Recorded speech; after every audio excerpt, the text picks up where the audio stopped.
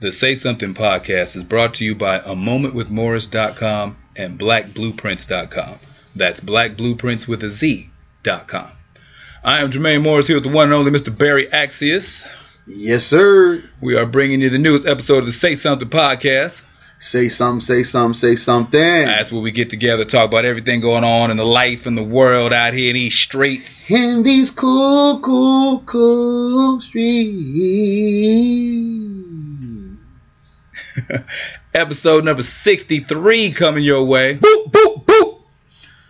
Doing big things, making our way on up. This episode special shout out. We have this moment in Black excellence, this moment in Black history. Yes. We'd like to shine on a sister who has passed, Okay. gone on to be one of our ancestors, and she was born in June of 1895. Mm-hmm.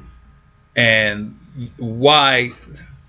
With looking at what her life was, when you hear people talk about how so much went on in our history in America was that long ago, this to show that it wasn't that long ago. Yeah. So she was born in June of 1895. She was the daughter of two former enslaved parents. So her parents who had been slaves at some point in their lives. Her father even fought in the Civil War.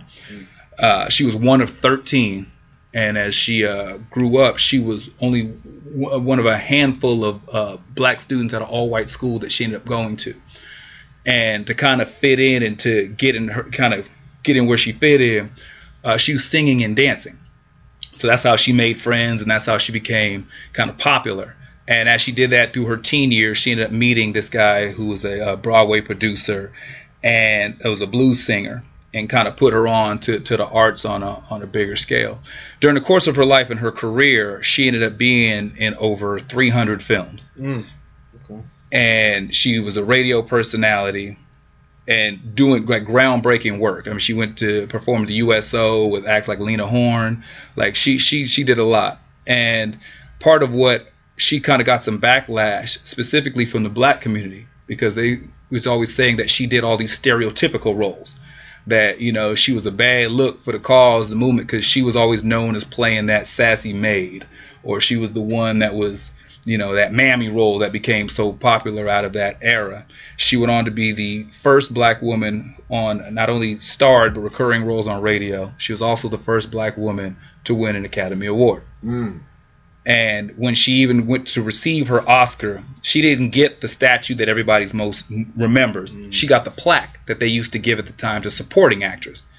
And in this building, it was a segregated building. And so they made a special exception for her, but she was at a two-person table segregated against the far back wall when it came to receiving her award. She went on to get 2 stars on one on the Hollywood Walk of Fame. And then she got one for the Black Filmmakers Hall of Fame. And she took so much heat in her day and so much heat during her era. But from the hoops that she decided to go through, kind of working from the system within when it came to music and film, opened the door for actresses that came down the road all the way to our Angela Bassett's and Jada Pinkett's and our Halle Berry's and all that. Rest in peace and show a little love one time to Miss Hattie McDaniel. Yeah, young Hattie. Right. Yeah.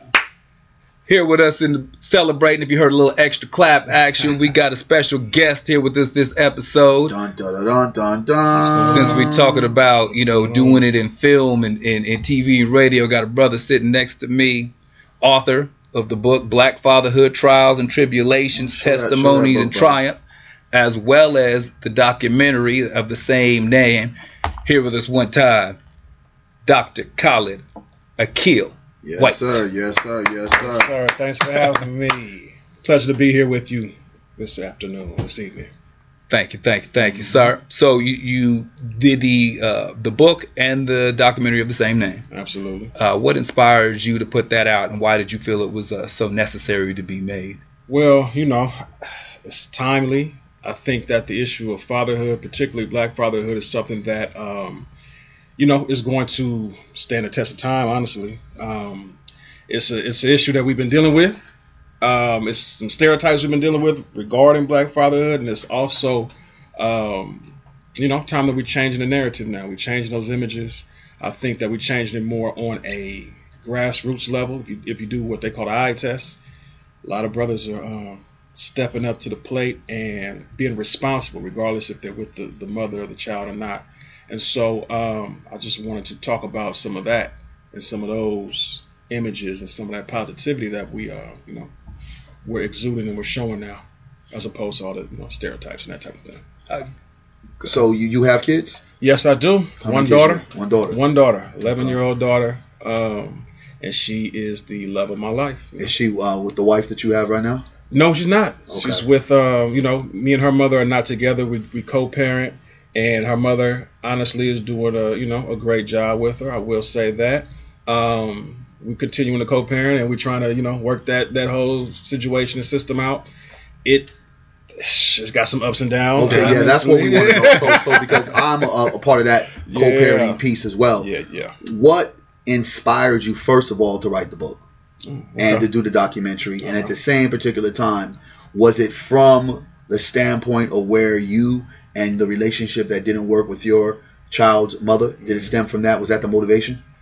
That wasn't the motivation, honestly. The motivation for me to do it was, and I've shared the story before, when I was watching the situation unfold with Michael Brown out there in Ferguson, Missouri, and how they blame, the death of Michael Brown and the subsequent riots on, the father or stepfather in Michael Brown's case, and the lack thereof fathering and parenthood, and pretty much just blame the death and the riots on Michael Brown's family and his community, saying, hey, if you guys were more involved, he would still be alive and we wouldn't have a riot.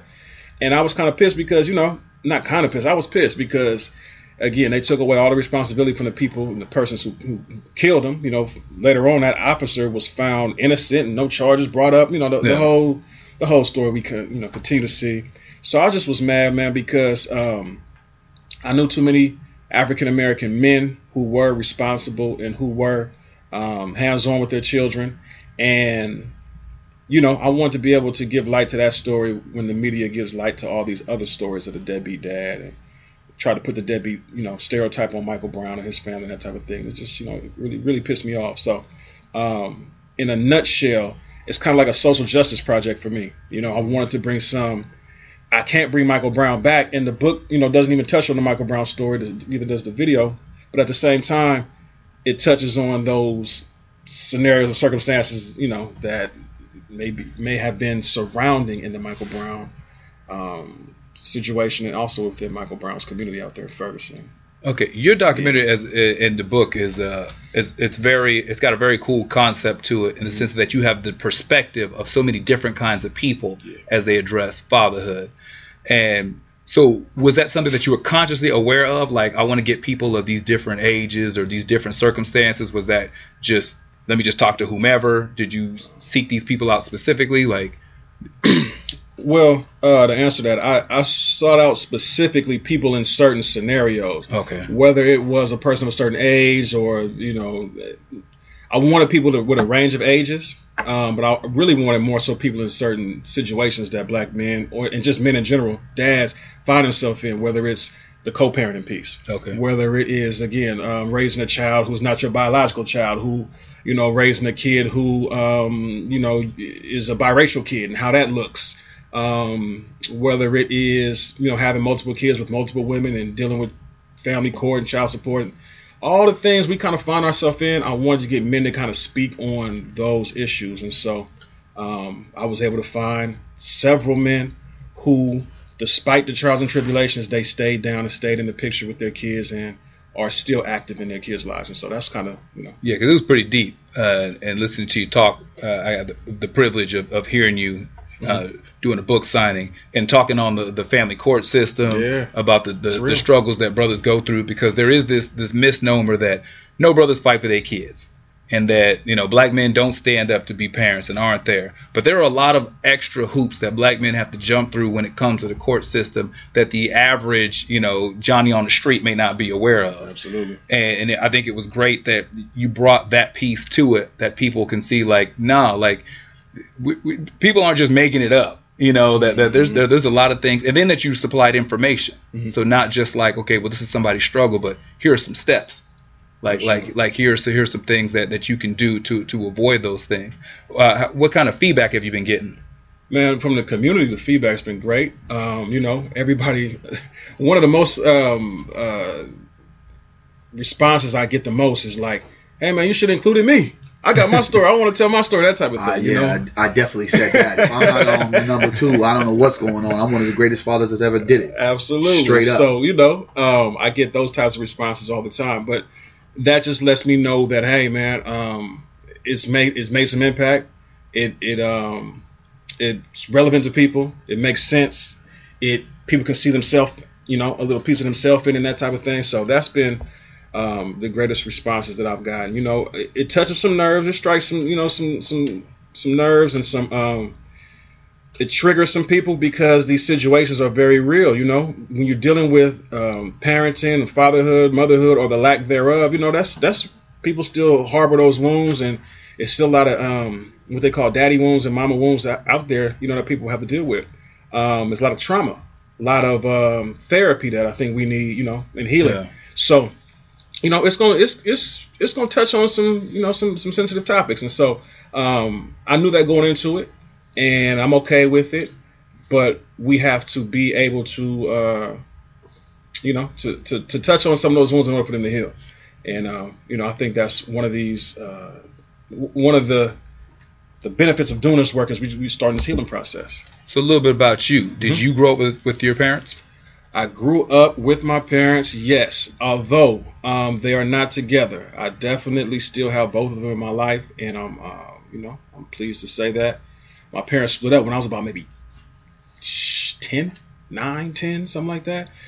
So it was still pretty young, man. How about your relationship with your dad? You guys close? We're still very close, man. Still very close. I'm fortunate in the fact that, he still was a dad to me and my brothers, and still is, and he's a grandfather now, so he gets, the chance to kind of do the whole grandfather thing. But he's still, a very valuable resource in my life. And I look back and say, man, I'm glad I had him, glad I had him. Is he perfect? No. Is he always right? No, but I'm glad I had him as that example. Yeah, because I think that part gets missed a little bit in fatherhood too. We always talk about kids, like your daddy when you're 10 or when you're 11. But fathers are still so instrumental when you're 30. Absolutely. Like, it's one thing they'll teach you how to tie a tie or how to ride a bike or to read or something when you're a little kid. But your father can be there when you get your heart broke the first time. Yeah. Your father can talk to you about buying your first house. Your father can talk to you about being a father the first time. Absolutely. That perspective of when past 15, but when you're 30, Pops is 50, 60, whatever. Like, well, when you turn 30 and maybe you weren't at where you want to be in your career, how did you feel?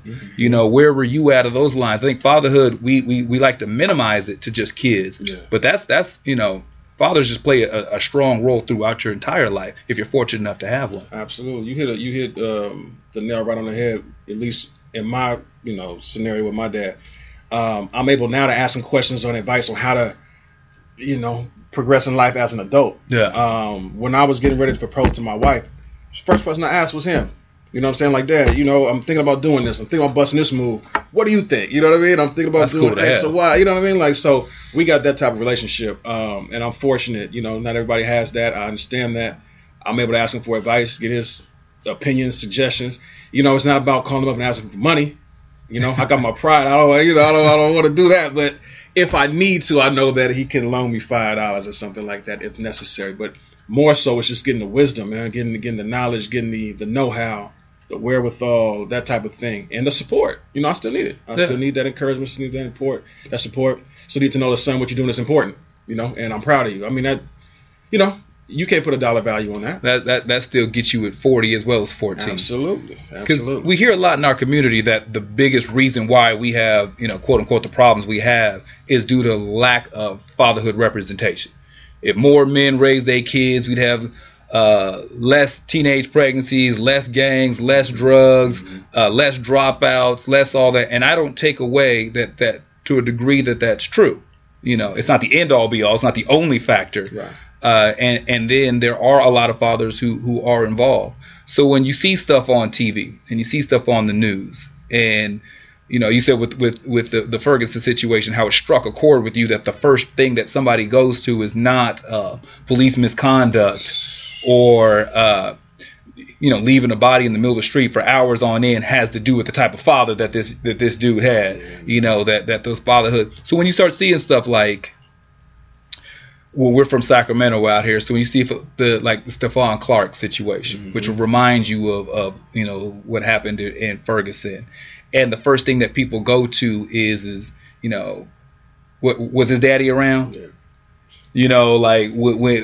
When you start seeing that stuff across the board, does that strike the same chord with you as it did in Ferguson? Do you or is it just a narrative that you just tired of hearing? Do you think it's valid? Do you think that it's blown out of proportion? Do you think that it's it's one thing to say that this is it, but I think there's a whole lot of stuff that's purposely hidden, and that's what's thrown in front of it. Right. Well, am I tired of hearing these things and seeing and reading about? Absolutely, right? However, as black men, we know that we kind of targeted, right? Yeah. Not kind of targeted. We are targeted. We are, being hunted, unfortunately, by, these rogue police officers and the criminal justice system just in general. And so when I see the Stephon Clark situation, the fact that he was a dad of two, and that gets swept under the rug. They want to show everything about who he wasn't or what his brother isn't, or not the fact that the officers, took this man's life unjustified, didn't have a gun, said he had a gun, all these different type of stuff. We're getting away from the actual point, is that this young man was murdered in cold blood at his grandparents' house. Because they never ask if the officers had a daddy.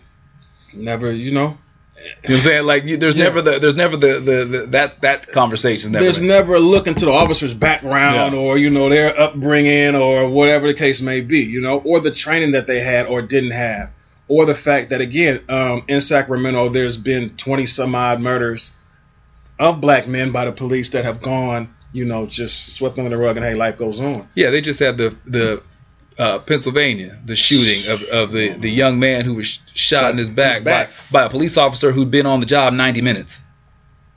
He'd been sworn in for 90 minutes.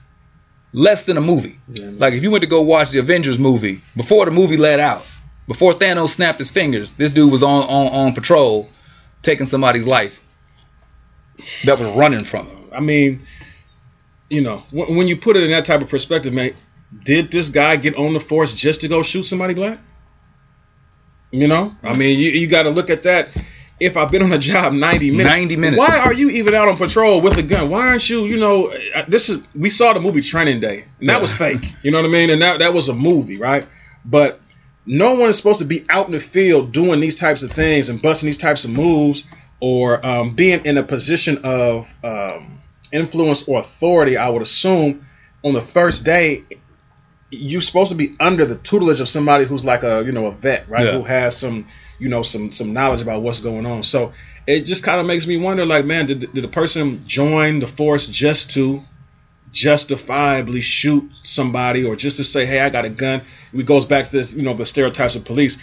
They probably was bullied as kids themselves and joined the force to feel tough and all that stuff, man. But again, the media really won't show, mainstream media won't show that.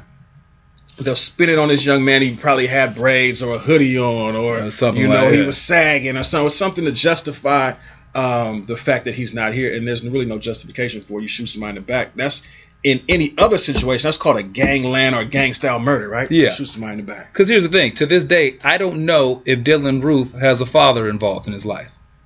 I don't know if George Zimmerman grew up with his father. Right. I don't know if, like, all these people who are involved in things that take the lives of black people, their history, their family history is never brought to light. Never. That has absolutely plays no role in the assessment that's made about that individual. Mm-hmm. But the second when it comes to something with us, they bring up if you got detention in the second grade. Yeah. Or what neighborhood you live in, what class of social class you're a part of, or did you graduate high school?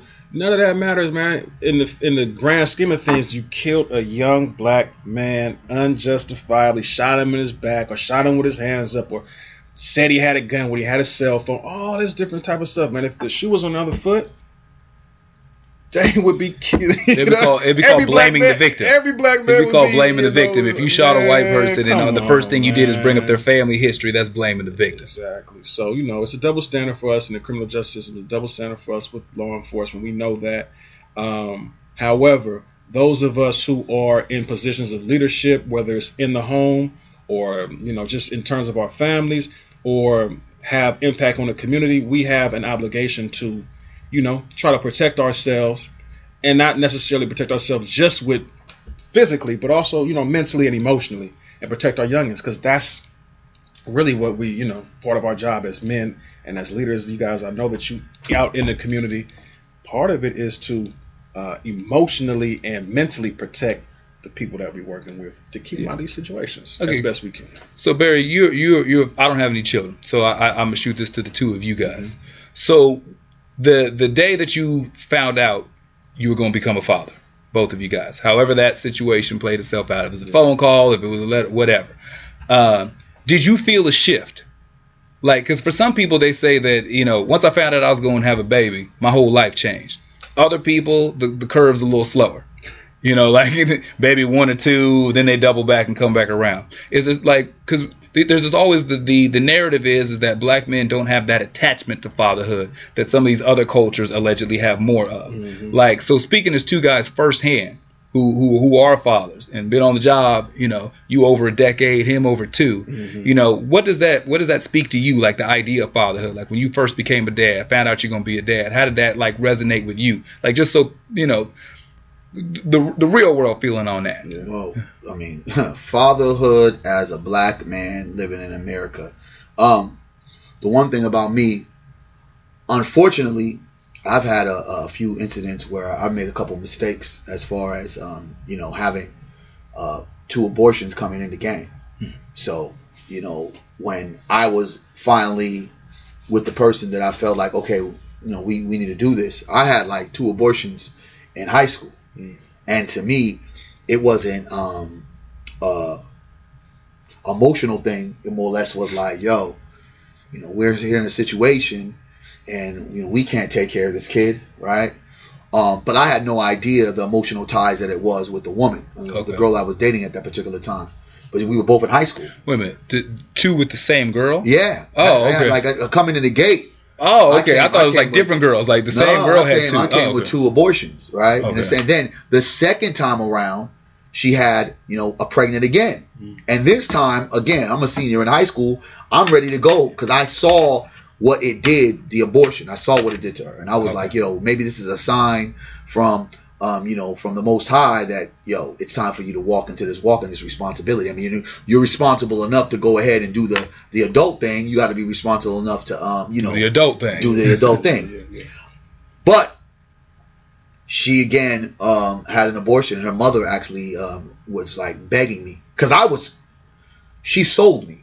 She was like, yo, I don't want to do it again. And she was breaking it down how we could make it happen. And I was like, well, I do kind of care about her, and I don't want her to go through abortion. And at that sense of time, I wanted to believe that I needed a sense of belonging because I'm a senior. The window of who I was about to close, and I was about to enter a whole different realm that I didn't know nothing about. Okay. Right? So you think about it, 4 years, I'm the man. Freshman, sophomore, junior, senior. Yeah. I'm God, right? Now it's about to be after senior. There ain't no map, right? I wasn't going to a college, right? You know what I'm saying? I was pretty much my whole life I was hustling, and most of my partners had started getting locked up, and we, more serious things were starting to emerge, right? A lot of drug use, a lot of homelessness for some of my partners, and I felt like this would probably be a good step into starting my newfound manhood, right? Okay. Mother broke it down, said, my daughter's not ready, you're not ready, take it from me. Who has 2 children that I have to had the whole full responsibility of when I had my kid when I was young. So we had the abortion, but comes around again. I have you would think I would learn, right? I ended up having my girlfriend a year later, and it didn't even take that long for us to have this situation come again. And at this particular time, I was like, yo, I'm ready to have it. Like, let's do it. I thought me and her were at the right page. on doing things. So we had the child. So I was really excited about having a kid. I felt like, you know, I was in the right place. But again, I wasn't in the right state of mind because I was young, didn't really know where I was going. And I was heavily depressed. Okay. Right? I was very depressed coming out of high school. When we talk about guidance and we talk about that male leadership, my father and I didn't have that. Okay. We didn't have that come to Jesus moment where, okay, son, you know, here's the black blueprints. This is what you need to do. It was pretty much, you know, me and him were fighting bulls when we were going through the high school years. And my dad finally said, yo, I'm finna go back to Haiti, do some things. And my whole idea was like, yo, he's going to come back. He's going to be proud of me because I held down the household, things of that nature. But I ended up getting my girlfriend pregnant. But then he said he wasn't even coming back. So before he could even find out, you know, I was expecting a baby, he was going to be a grandfather. He was pretty much on his way to his retirement in Haiti. So we had the child, quiet as kept. Me and her, my daughter's mom, who are we're very great friends to this day. She's actually one of my business partners with my nonprofit. And of course, my daughter, as many know, my relationship with her is like, that's my girl, like for real. To be honest with you, in that moment, we were actually put together. Right, we were like, had the apartment, had the house, you know, both working. So in reality, we were pretty much on a good foot, but it was all those things that we didn't know. I didn't know about the postpartum depression and all these different things. I didn't know what that meant. I thought it was like, what, you don't love me anymore? So I'm thinking I got to run back to the streets. I didn't understand that.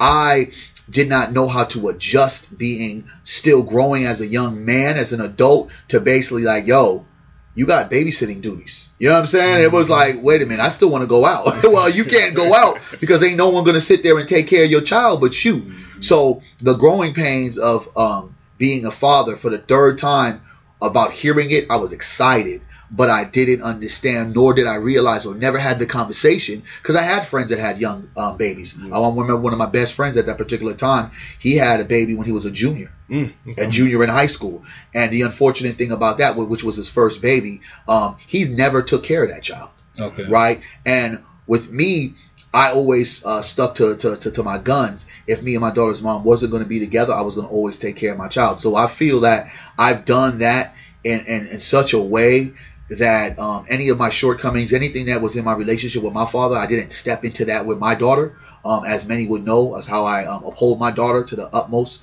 But at the same time, I was very flawed in the beginnings of my fatherhood because I did not realize, as much as that baby is important, that person that you have a child with is just as important. And the fact that picking a right mate with this responsibility, because it ain't just 18 years. No, it's a lifetime commitment. I didn't realize some of the extremities. Forget about the diapers, forget about the milk, or forget about the strollers and who's gonna watch who. I had no idea, no clue that the cohesiveness between me and her, the woman that I laid with to have this child, was just as important as me figuring out a 5-year, 10-year plan for my child. Okay, well, before we slide over to you, Doctor, a couple things you brought up which stick out, which I don't think we touch on enough in our society. So the first thing that kind of hit my radar is your emotional feelings when she had an abortion, because you never hear about the guy's real perspective on when that happens. So maybe in the moment you were like, this is probably the best thing because we're not logistically ready. Did it ever hit you later? Like, were you ever 6 months down the road, a year down the road? Were you ever like, did it ever really stick with you, or had you kind of turned the corner because it was the right decision at the time? Like I said, the first time I had no idea the emotional attachment of the woman. I thought we would just, and on top of that, when I was about to have the kid, I don't think the science was out there as much as it is now. Yeah. I'm thinking we just taking care of some business and let's get on, let's move it up, move ahead with the schedule plan. Goes on, when I realized the effect that it had on her when the second time she got pregnant and she was like begging me and crying every time I came to her, please don't make me do this, please don't make me do it. I felt compelled. I was like, well, damn. And then in a weird way, I mean, I think that, we always think we're shooting blanks, you know what I'm saying? Because these young boys, we just wilding out doing what we do. Yeah. So it's like, oh man, I can't even have a child. I'm pulling out, whatever, what we thinking. So I'm like, well, maybe if I have a second abortion, I'll never have that opportunity to have a kid again. Okay. So I think that part of me, felt really, really bad the second time around because I realized that this is just not having some kind of procedure. This person is killing a living being in her stomach, right? Yeah. Compared to me just thinking like, oh, girl, it's not not. A tooth pulled. Yeah, it's not. Yeah. Not only that, but it ain't.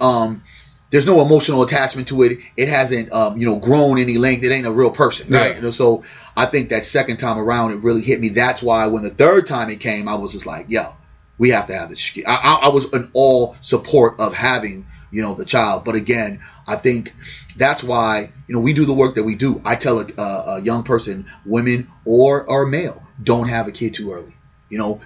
Save that sacred spot, save that love when you're ready, when you know. Young love is such an experience, as we call it, teenage love, whether even if you're 21. Yeah. It's such an experience that you're so blindsided off potential, right? Yeah. You're so blindsided off of, I remember what my daughter's mom used to cook me, fried chicken and brownies and rice-a-roni, and I was like, yeah, this is my wife forever. Then you kind of figure out, like, shoot, rice-a-roni comes from a box. It ain't even real rice, Yeah. Like, I don't really like fried chicken. I like chicken breast smothered in mushrooms or something like that. Mm. But there's so much more into life. You don't really know until you experience life and experience the world to what you really want. And I figure that me and her are great friends, but we were never compatible in a way to have a child. And it has to understandably get what I tell these youngsters. Compatibility is so important when you think about you're going to be with this person for life. Yep. So when and similar to you, when you first got the news, was it? I heard some of the story when we spoke before, but if you can kind of give people like a little insight into like the thought process, what goes through your mind, like when you're just living your life, doing your thing, and all of a sudden you find out, you've created a life with somebody. Sure. Yeah, man. For me, it really wasn't a happy experience, and I've gone on to speak on that. Yeah, it wasn't. It wasn't happy news, man, because I was trying to be a person who didn't have any attachments to, one woman. I was trying to have player. Yeah, I was trying to be in several different situations, and I for lack of a better term. When was the age? 25. Okay. Yeah, so I definitely was kind of in a more. See, mine was like 19. Yeah. But honestly, I had the mentality of like a 17-year-old. You know what I mean? So I was 25, but my mind was probably 17, 18. So I was still in that. Hey man, I'm out here like what did Prince Hakeem say? I'm gonna sow my royal oats or whatever. I'm out here doing that and just kind of moving and shaking. And so when I got the news, man, it really wasn't a pleasant call to get. I had to adjust to it and I had to prepare for it as best I could. But during the whole time, at least the first part of the pregnancy, I was fighting it. I was considering packing up and leaving, considering you're gonna be a deadbeat nigga. Yeah, exactly.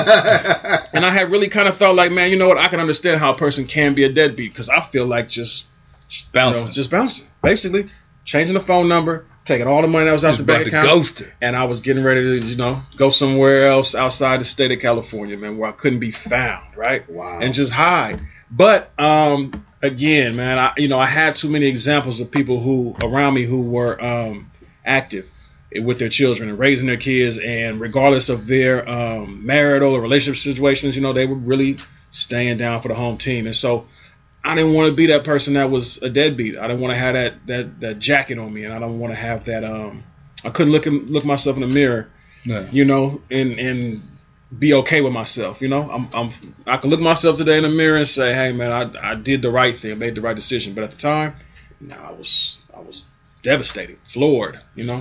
Well, I think the crucial part with that is that you had a bunch of models of possibility around you. Yeah, you had a bunch of representation of stand-up dudes and good fathers. Yeah, definitely, and that helped me. And that still helps me because, the model or the blueprint, the black blueprint, yes, sir. Right, is important. We got to have some type of plan or some type of structure, and I had that, and I still have it, and I see how influential and impactful that was on me and still is on me. And you know, man, it's really a privilege to be a father. Now I'm seeing that now. Say that one more time, man. Say that one more time for the folks in the back. It is a privilege. It is an honor. It is really like a step up in the manhood game to be able to have a child. Because for one, not everybody's physically able to do it. Yeah, doesn't happen. True. For two, not everybody is mentally or emotionally able to do it. True. And for three, man, it really is a game changer. And I really, you know, I'm biased. I have a daughter. I know you have a daughter, but the relationship between the father and the daughter is a real thing. You know, not to say the relationship between sons and fathers, or you know, but when you had a mama's boy and a daddy's girl, man, that's real. And me and my daughter, we got a great. Well, I think it's a great relationship. Sometimes until she gets older, you'll find out the truth. Yeah, man. So I'm working to make sure that, you know, when she is 21, 25, whatever the case, or when she, you know, is ready to move on to be into womanhood and get married or whatever the case may be, that she can say, you know what, Dad, thank you for doing what you did and thank you for being there in the ways you have been. You know. And I appreciate that. The same way that I'm able to kind of say that to my dad and to my grandfathers and that type of thing. See, the thing about it, I look at it when we talk about the privilege piece. Yeah. And it was a beautiful thing when you came down to Sacramento. For those who didn't show up, we had the movie for free. And you shared that intimacy with us, with your documentary, and some of the powerful conversation we had afterwards. Such a great cast of brothers and sisters that was on the panel to break down the truth, and I think the black truth about fatherhood, right? Because the stigma is black fathers. One, don't matter. Black fathers are never there. Black fathers are deadbeat, but the original deadbeats was the white man, right? You know, because he was going in, the master was going in and having, babies not only out of wedlock, but babies out of just being bastards. You know what I'm saying? In the sense of just raping and maliciously taking from our black women. And I apologize that some of our brothers have kind of found that same antidote of feeling that that's what it is, and that behavior is not from black men. That behavior is from our white slave masters, right?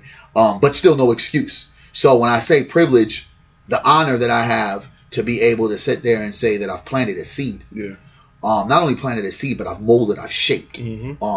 My ingredients, my black blueprints, as we like to say, has been able to lift this person up to those moments of her greatness. I can sit there and say, had a part in that, right? Genetically, emotionally, physically. One thing my dad did wasn't a great thing in the sense of telling me, but a great thing in the sense of giving me an example.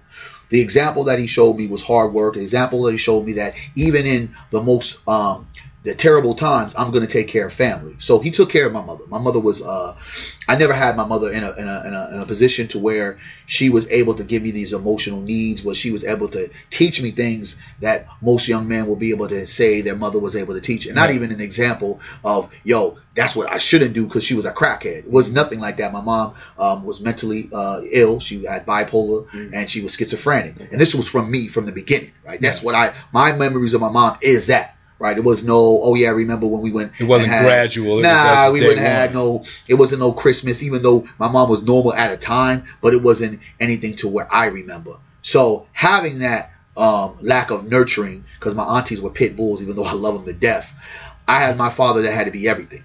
And my father, from when I knew, because I had some bitterness to my dad, and I shared that at the panel, because my dad, if he loved me, he sure didn't like me. You know what I'm saying? Like, so if he loved me, he sure didn't like me during the teen years, right? I was very upset, angry when my father, who made the promise that he was coming back, never came back, and we had so much some things that we needed to kind of hash out, and we never did it. Okay. Some things that I felt like as men, now that I am, that I was able to learn, I was able to listen, and he was able to teach, because he was the definition of a real man's man. Because again, he took care of my mom when he didn't have to, and then the stuff that he did for me, I could probably be serving prison time if my father was one of those fathers that didn't care enough for his son and kept me in the system. I put myself in the system, but he could have definitely kept me in the system when he used to find my stash. He used to find my stashes of marijuana. And I'm talking about big amounts of marijuana. Don't know where that dude put it, but he found some big amounts of marijuana. And somehow, some way, he wouldn't even say anything to me. I would go in there. It was in my mother's room. Would go in there. I'd hide in my mom's room. I'd come in and I would look. And I know my mom ain't did nothing because my mom was out of her mind.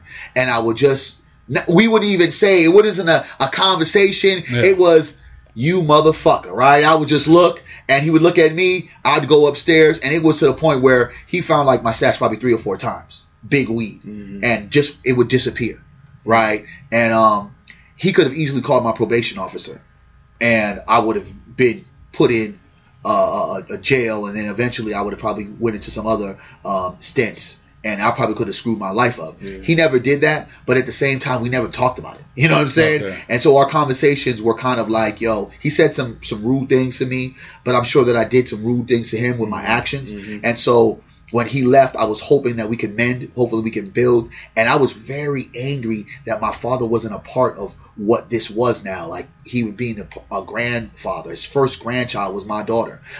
Him being able to help me, as we talked about earlier, navigate through this fatherhood. What does this look like? I've seen you do it, but I don't really know the ins and outs of this. Yeah. So my auntie one day talked to me, said, why are you so bitter about your dad? And I was just going off. I said, I don't care if he dies. If he died, I'll, it wouldn't even bother me. I'm like, she's like, dude, you're tripping. Yeah. She said, she broke it down about my father's relationship with his father. And that's when I understood my father couldn't have gave me anything that he didn't know himself. True. He didn't learn it and understand it because he never had it. So what I did intentionally, for these niggas who are debating about, I want to be in my child's life, or fuck my baby mama, and the system got me this, or whatever excuse a nigga will want to make. And I trust me, because my daughter's mom, even though we're super cool, we went through hell after the breakup. It wasn't always. Yeah. We went through hell. Yeah. The bottom line is, you got to figure out a place and a way to coexist, and at the same time, never make that excuse, but understand that the importance of being able to stay connected with that child and give that child everything that you did not get. Yeah. So what I took from what my relationship with my father was, all the goods and intangibles my daddy had, because he had plenty. But I made sure those things that I lacked, that I wanted, I made sure I installed it with my daughter. And that's why my relationship with my daughter is, I love her and I like her. So it's no mistake. Now, does she get on my nerves? You're damn right. Do I still have to chastise her on times? I just did it probably last week. But when I can sit there and tell you that she moved to LA for the summertime to do her internship. She's at the BET Experience right now doing her internship. And this is her 3rd or 4th year, I believe, doing it. To watch her see now how her father has worked as hard, and how I'm so focused on not only the business that I have and working with all the young people that I'm working, committing myself as being an uncle or father for them, and just moving the movement with them. But I'm committed to making sure that she gets everything I have, all my resources, all my energy, all my thoughts, all my mistakes, all my learned lessons, to make sure she is successful. Like, it is more than fatherhood till 18. It's fatherhood for life. Absolutely. And it's a privilege for me and an honor for someone to be a person that I help create, to be able to navigate with them. And I don't see how you would want to move from that feeling. The feeling is priceless. No material thing can give you that. And I wake up every morning excited about being a father. And I think that is something where brothers lack. And I told a brother what I saw in LA, because he said, I feel like I've failed as a father. I said, you haven't failed as a father until you fail as a father. The one thing about it, what you need to know, and I think brothers need to grasp, it's not about the material things that a child wants. It's about that quality time. Be there at the moments where it's pertinent. Be that person that was the first one to give them roses. Be that first Valentine's Day. Be that person that was there at their graduation, there at their recitals. Push them to do things that they haven't seen. Be that person that they travel with. My daughter is my best travel companion. You know what I'm talking about? We travel every December, because we don't do Christmas. We make sure that we get out of here. Yeah. Those are the things that you have to install. And if a brother is dating a person who, if the situation doesn't work out with the mother of their child, and he's dating a person that is kind of afraid of that relationship, you need to look at yourself in the mirror and make a decision. Ain't no man nor woman is more important than being with your child. Yeah, because the influence that the parent has is insane. Like the degree that influence that you have, that you should be that force for that child as they grow up. Because as we come to see now that we have a lot of children in this technological age, they know how to manipulate through a cell phone at 3 years old.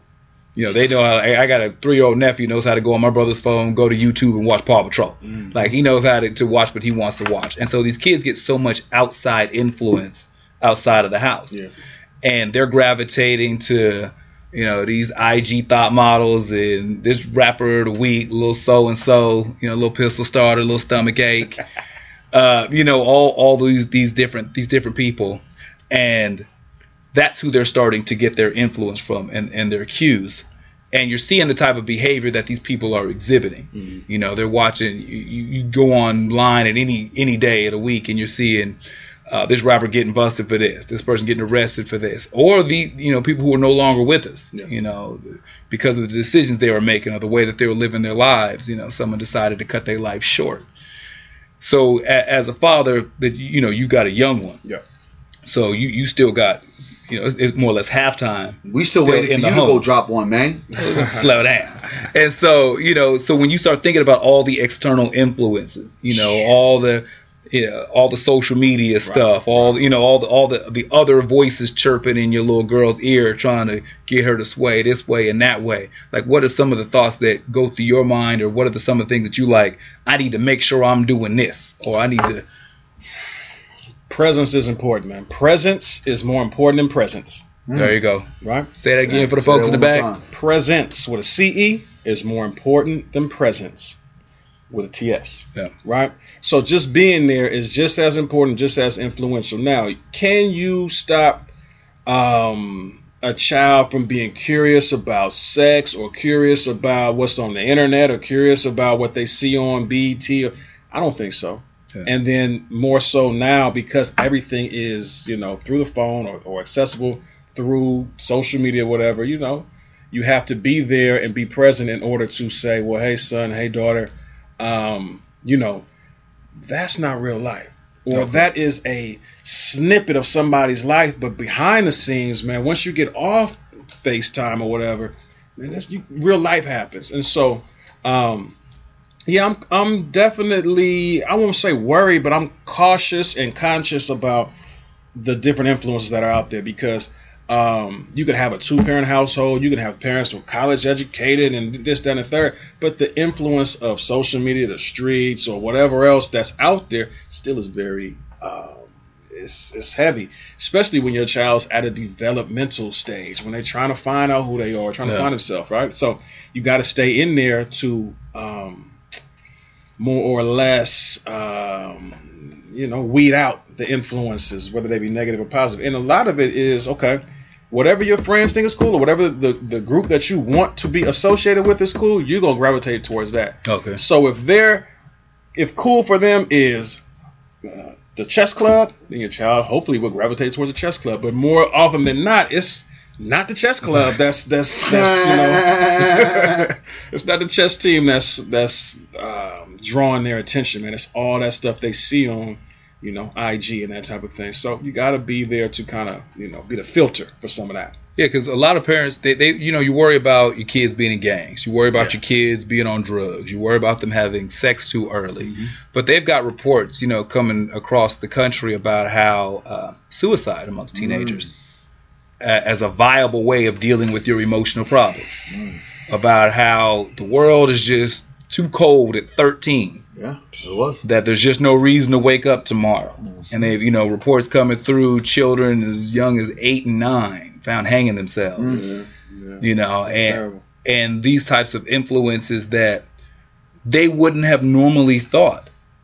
But the people that they look at online, and the stories that they see on Instagram and the Snapchat story and such and such and such and such, one after another, like I said, I understand like the gangs and the violence and the drugs.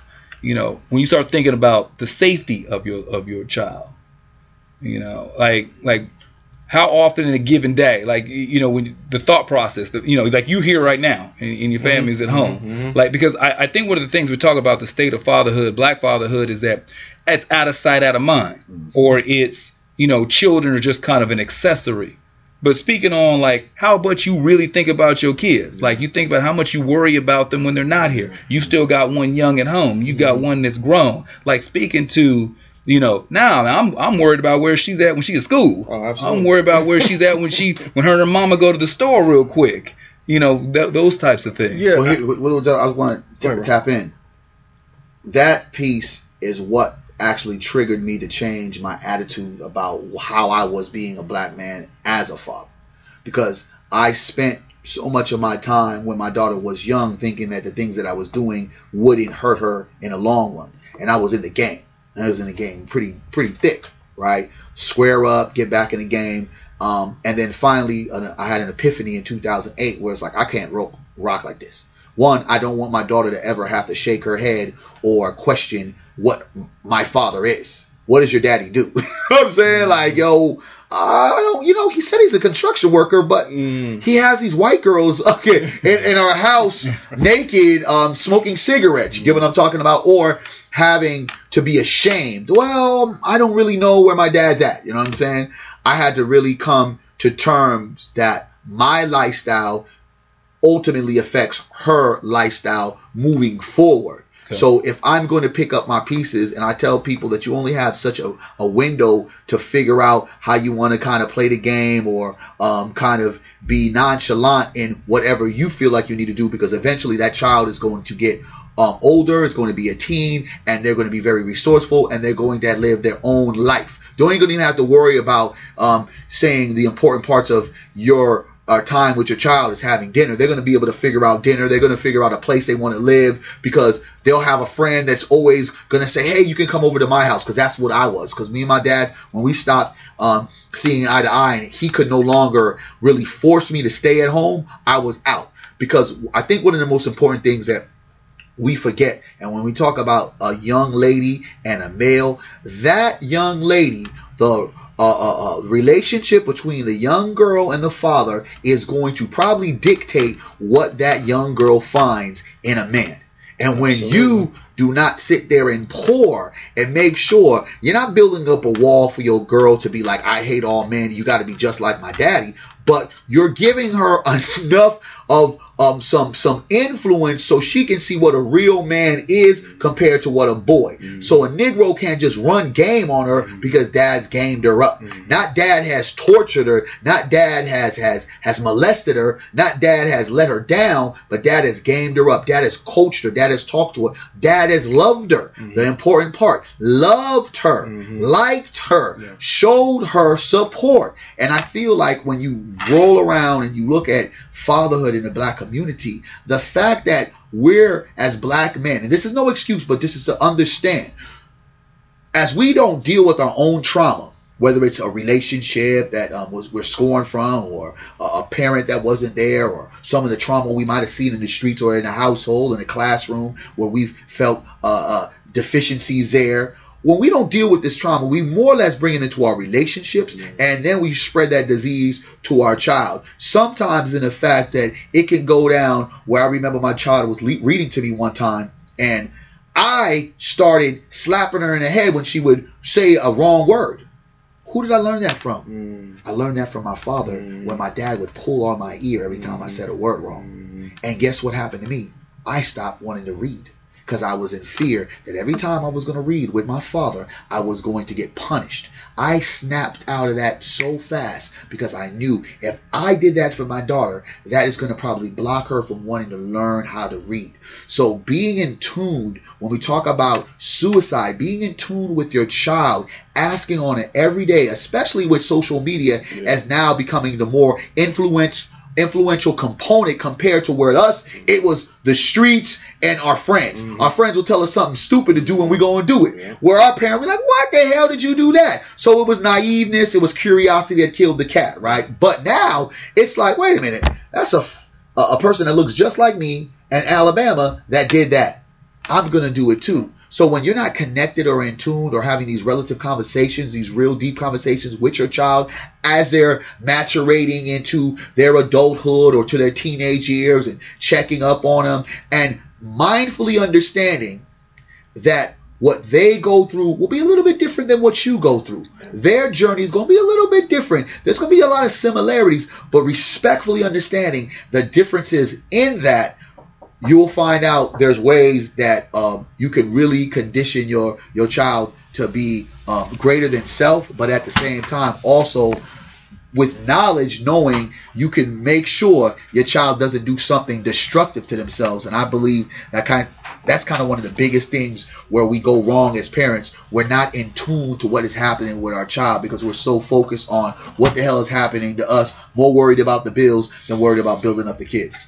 And for you, doctor, when you similar, because I'm saying Barry's already got the he's past a certain point on Bismarck where his daughter's grown, though the fears and worrying about her safety are just as strong. You're still in the hotbed of all the stuff that she's right up under your roof. She has yet to see these points of reference in the world, and I'm sure part of you was like, let me just try to shield her so she doesn't see these things happening. But then I got to make sure she's exposed to enough that she can deal with it when she sees it. Mm-hmm. Like, what are some of the things where you're at this stage right now? Well, it's my body's changing. Okay. And, I'm going to be experiencing development, period, all that different type of stuff, right? That's the latest thing, and we've been talking about that, last week or two, honestly. And that's a situation, and that's a topic that I really don't know too much about, the woman's development, because I just didn't experience. Talk to your mom. Yeah, basically talk to your mom, but she needs it from both parents, right? She definitely needs a father's understanding. Absolutely. So I'm talking to her about, okay, well, you're getting ready to go to middle school. That's when I got into my curiosity stage into experimenting with girls and that type of thing. And a young boy has to respect you. If you like a boy, that's one thing, but a boy has to like you, and not only that, has to respect you for everything from the neck up. Yeah. Those types of conversations. And it's not easy to have that with somebody who's 11 years old, right? Yeah. But necessary. But it's necessary, and it's not even easy to bring that topic up. That's one thing. All these different school shootings. There you go. You know what I mean? And these kids walking into middle schools and high schools, and that type of thing, man. And that scares me. That definitely scares. I tell her, look, if you see somebody with a gun or you hear some gunshots, this is what you need to do. You need to get low. You need to do. But I got to have these conversations with her or with my niece or something like that. And it's like, man, these are tough conversations to have, but necessary. If you're getting it off of Instagram, you're going to get all type of misinformation. If you're getting it from Facebook or all type of miscalculations, let me tell you from the best of my perspective and my ability on how you should, do these things. So again, it's having these conversations, it's touching on these topics that are not easy to touch on, touching about race and her hair. My daughter's hair is in locks, so not everybody's hair is going to look like yours. Exactly. Not everybody's skin is going to be like yours. And so with that, you're going to have some experiences that are different. So have you reached a point to where you really have the racial conversation? Because we're speaking to the state of black fatherhood in America and some of the misnomers and misinformation about how black men are actually there for our children. Yeah. We are emotionally connected. There for our children. That we care. But we've taken the racial component, you'll see something like, okay, so now the big thing is the detained children in the border, where you have all America up in uproar over these detained children. Yeah. And I don't think that anybody, no children should be locked up in little cages under any circumstance like that. Or separated from their parents like that. But it's interesting to see the dynamic on how racially this country makes its exceptions, because there's no issue about separating black children. Right. Not at all. There's no issue about black families being separated. Make them uncomfortable. That actually used to be legal policy back when that was policy during the Lyndon B. Johnson era, where black women wanted to get on welfare, and the only way that they could do it is that they had to kick the man out the home. They couldn't be in the home. And they used to go door to door for any woman on state assistance and physically check the house, make sure there weren't no boots, there wasn't no men coats. If you had a son and he was of a certain size, that jacket better not fit him, or you weren't going to get state assistance. And that only applied to black women, not to white women who were on state assistance. assistance. So this country has got a long-standing history of breaking up black families without batting an eyelash. But you see it now that everybody's protesting in arms over separating these children that don't happen to be black. So as you raise your child up now, how much conversation do you have on the racial component of her growing up? Is her mother black? Yep. Okay, so you raising a straight up black girl with straight up black hair with straight up black features, because that does make a difference. That ambiguous middle of the road when you talk about mixed children. She could be Puerto Rican. She could be Hawaiian. You were raising a straight up young black woman. How do you have those black conversations? Yep, you got to, because again, at some point in everybody's life who is black in America, you're gonna have that experience. You're gonna have the interaction, the encounter, where you're gonna be made to feel different for being black. So let's try and address that up front. Unfortunately, as much as you want to address it, hey, these things are happening because a person's black, or a person's gonna look at you this way or treat you this way or that way because you're black. Until they have that experience, you can talk to you blue in the face, but the experience or the encounter itself is going to make them feel a certain way. So anyway, back to the point. Yes, we have to understand that we are African American. We are of African descent. We are black. We are, melanated. Whatever the term label, we are this decade, right? Whatever label that you want to subscribe to. But at the end of the day, because of our skin color, our complexion, our features, we're going to be treated a certain way, and that goes for black girls as well as it goes for black boys, right? Have you already had an incident? She has. Yeah, absolutely, she has, and she had an incident in kindergarten. Now, does she remember that? Maybe, maybe not. I haven't brought that up with her, but I recall vividly, and the teacher said this and that because of her skin or that. So. Again, we have these conversations. I try not to put it in a negative light, but just, hey, we are black. And, we've had this history and these things have occurred to people that look like us and that type of thing, but that doesn't mean that you're any less than anybody else. Or for lack of a better term, it doesn't mean that you're any more than anybody else, right? We are who we are. We're family. We, are a people who have done some great historic things over time and still currently, and our blackness is a badge of honor, not necessarily a badge of shame. See, I think that these are all very important conversations that we need to start having on the regular. That if we leave it up to somebody else to dictate our narrative about how we live our lives and our families and our communities, you'll see that they're going to paint that painting any way they want to. Well, they have. But that we need to get control of our own brush, get control of our own strokes, of our own paint, and tell our story the way that not only it was intended, but the way it really happens. Black fatherhood in America is the fact that it's even a conversation when we don't address Latino fatherhood in America, or we don't address Asian fatherhood in America, or Caucasian fatherhood in America, already lets you know what the narrative is trying to be painted. You already know what the picture's trying to be looking like. And the fact is that as long as we stand up in our communities and we stand up with our family and we take control of our own narratives, use our own voices on our own platforms, and keep it about us. They can say whatever they want to say about us as long as we show up like we're supposed to show up. And that not letting the narrative that speaks ill of you become your fate anymore, or falling into it because it becomes easier because someone didn't expect you to do something anyway, so you're just going to go ahead and not be nothing. That as long as we stand up, as long as we're the men that we need to be, that we were born to be, and that our communities and families need us to be, we'll be all right. And that these are things that we need to walk that walk, talk that talk, and definitely say something about. I'm Jermaine Morris here with Barry Axius with special guest Dr. Khalid White in the building. My brother, big shout out, yo. Shout out. Shout me, fellas. Author of Black Fatherhood, Trials and Tribulations. That's it. The book as well as the documentary. Where can folks get copies, and where can folks find you online? They can find me on www.blkmpwr. That's blackempower.com. I'm also, all my stuff is on Amazon and that type of thing for the mainstream audience, right?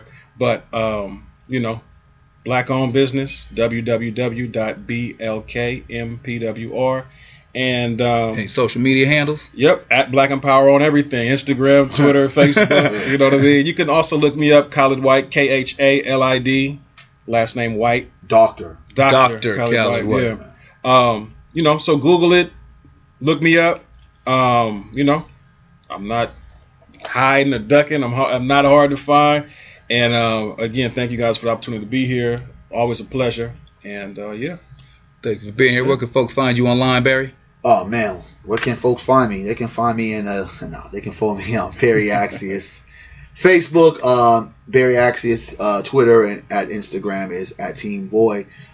Just want to leave this note of, Black fatherhood is a scary thing, just like anything else, but it's a necessary thing, right? So we definitely need to make sure that brothers understand it is very much a privilege. Yeah. So if you are not ready or prepared to take on the responsibility, because we got a lot of bad mojos running around here, and they not running around here being made by themselves. They got parents, right? 20-year-old brother got killed by another young brother, 22, in Florida, and that's just not by coincidence. All I always ask is where the fathers are at, right? Mm-hmm. Let's look at some of our other great rap artists that have passed away. Mm-hmm. You're always wondering, where was the father's influence at? And for the fathers that don't think that it's important to keep on delivering message of real or delivering message of love and support to their child when the child gets a certain age, you are part of the problem that we have right now in the Black community. We need fathers to be fathers for the long haul. It is death do us part. Yeah. Fatherhood is just like a marriage. You know what I'm saying? If a real marriage, mm-hmm. right? There ain't no divorce into this. So that's all I got to say on that. Thank you for that. I'm Jermaine Morris on Facebook. Every other social media platform is at J Morris CEO. This has been the Say Something podcast. And until next show, we will holler at you later. Yes, sir.